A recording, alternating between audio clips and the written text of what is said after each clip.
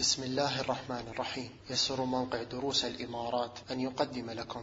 بسم الله والحمد لله والصلاة والسلام على رسول الله، وأشهد أن لا إله إلا الله وحده لا شريك له، وأشهد أن محمدا عبده ورسوله. أما بعد، فلا نزال مع الأحاديث التي ترغب المسلم في تلاوة القرآن وتدبره والعمل به، فالقرآن هو أعظم الأذكار. قال عن أبي ذر رضي الله عنه قال: قلت يا رسول الله أوصني، قال: عليك بتقوى الله فإنه رأس الأمر كله. قلت يا رسول الله زدني، قال: عليك بتلاوة القرآن وذكر الله فإنه نور لك في الأرض وذخر لك في السماء. فهذه وصية النبي صلى الله عليه وسلم لأبي ذر رضي الله عنه، قال: عليك بتقوى الله فإنه رأس الأمر كله. تقوى الله جل وعلا حقيقتها الخوف من الله جل وعلا، مراقبة الله تعالى حيثما كنت، كما قال النبي صلى الله عليه وسلم: اتق الله حيثما كنت. فتراقب الله تعالى في سرك وعلانيتك في جميع أحوالك، تتيقن أن الله تعالى يراك أينما كنت، وأن الله تعالى يسمعك، فتعمل الصالحات والواجبات وتسارع إلى الله تعالى وتجتنب المحرمات وما لا يحبه الله تعالى. فهذه حقيقة التقوى، فيكون بينك وبين النار وقاية. فهذا هو رأس الأمر كله، وهذا هو حقيقة الإيمان.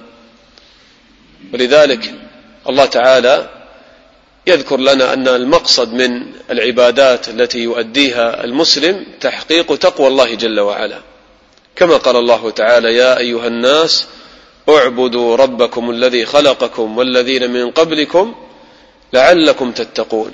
فمقصد العبادة في النهاية تحقيق تقوى الله جل وعلا، تحقيق محبة الله والخوف من الله جل وعلا والذل لله تعالى. والله تعالى يقول: منيبين إليه واتقوه وأقيموا الصلاة ولا تكونوا من المشركين. فقرن بين إقامة الصلاة والتقوى، وقال: إن الصلاة تنهى عن الفحشاء والمنكر، لأنها تجعل المسلم تقيا. وقال الله تعالى: يا أيها الذين آمنوا كتب عليكم الصيام كما كتب على الذين من قبلكم لعلكم تتقون. وقال في آيات الحج: وتزودوا فإن خير الزاد التقوى واتقون يا أولي الألباب، لأن هذا من أعظم مقاصد الحج.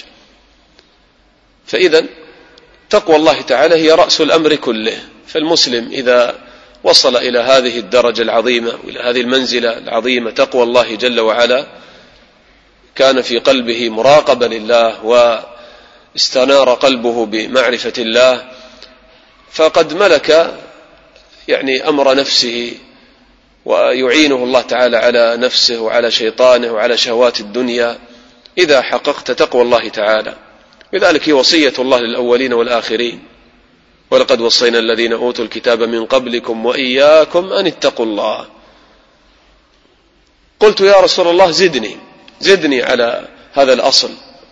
قال: عليك بتلاوة القرآن وذكر الله فإنه نور لك في الأرض وذخر لك في السماء. قال: عليك بتلاوة القرآن، ثم عمم. تلاوة القرآن هي أعظم الأذكار، فعليك بتلاوة القرآن. ثم قال: وذكر الله. وذكر الله عموما، تذكر الله تعالى بتسبيحه وتحميده وتكبيره وتهليله جل وعلا، وسائر الأذكار في الشريعة. عليك بتقوى الله وذكر الله فإنه نور لك في الأرض وذخر لك في السماء. فإنه نور لك في الأرض، لأن الإنسان الإخوة إذا أقبل على تلاوة القرآن وتعلمه يستنير قلبه بمعارف جليلة، يعرف ربه تعالى بأسمائه وصفاته وعظمته، يعرف الغاية التي خلق لأجلها: وما خلقت الجن والإنس إلا ليعبدون.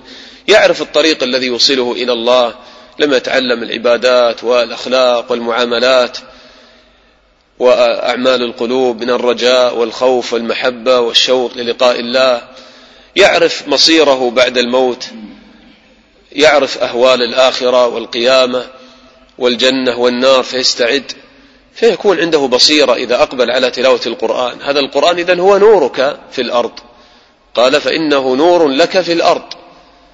كيف تستنير وكيف تسير في الطريق بدون هذا النور؟ لذلك الله تعالى يقول وكذلك أوحينا إليك روحا من أمرنا ما كنت تدري ما الكتاب ولا الإيمان ولكن جعلناه نورا نهدي به من نشاء من عبادنا. والله تعالى يقول أو من كان ميتا فأحييناه، يعني بهذا القرآن، وجعلنا له نورا يمشي به في الناس كمن مثله في الظلمات ليس بخارج منها. كيف يخرج الإنسان من ظلمات الشرك والبدع والخرافات والمعاصي والشهوات والفتن إلا إذا تمسك بالقرآن واستنار قلبه بالقرآن؟ فإذن القرآن هو نور لك في الأرض، وكذلك ذكر الله تعالى.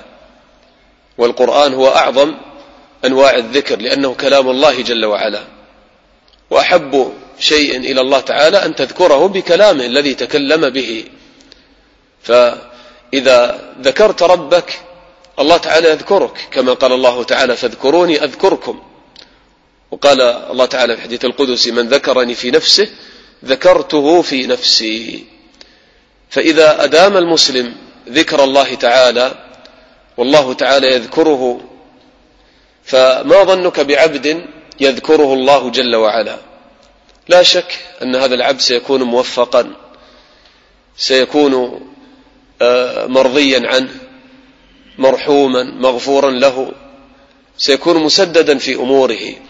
ولذلك ينزل الله تعالى عليه من اللطائف والأنوار ما يصل به إلى الغاية في هذه الدنيا، فيصل إلى تحقيق العبادة، بل يصل إلى أعلى مراتب العبادة، يصل إلى درجة الإحسان أن يعبد الله كأنه يراه. وهذا كما قال الله تعالى يا أيها الذين آمنوا اذكروا الله ذكرا كثيرا وسبحوه بكرة وأصيلا ماذا لكم إذا ذكرتم الله كثيرا؟ قال هو الذي يصلي عليكم وملائكته ليخرجكم من الظلمات إلى النور، كما قال هنا فإنه نور لك في الأرض.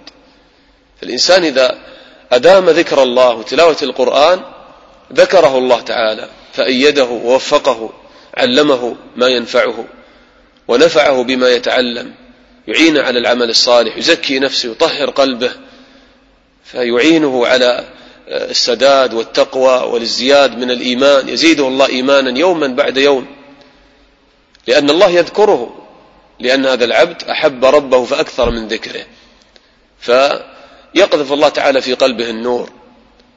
فهذا العلم وهذا الإيمان حقيقته نور، وهذا النور ما يؤتاه عاصل، وما يؤتاه الإنسان إذا اجتهد فقط من الناحية العلمية وأكثر من القراءة وطلب العلم. ما يؤتى هذا النور بدون تقوى، بدون إكثار من ذكر الله وخشية لله تعالى. هو الذي يصلي عليكم وملائكته ليخرجكم من الظلمات إلى النور. بذلك يعني يكون العبد موفقا مسددا، يكون قوله نور وعمله نور، قلبه فيه النور، خطواته فيها النور، إذا تكلم بالكلام الطيب، نظراته نور، سمعه نور، وهكذا. ثم قال وذخر لك في السماء، ذخر لك في السماء، لأنك تفوز بالأجور العظيمة عند الله تعالى، وكل هذا مكتوب ومحفوظ عند الله تعالى في السماء. لما تموت وتؤخذ صحيفة أعمالك وتوضع في أشرف الأماكن، قال كلا إن كتاب الأبرار لفي عليين وما أدراك ما عليون كتاب مرقوم يشهده المقربون.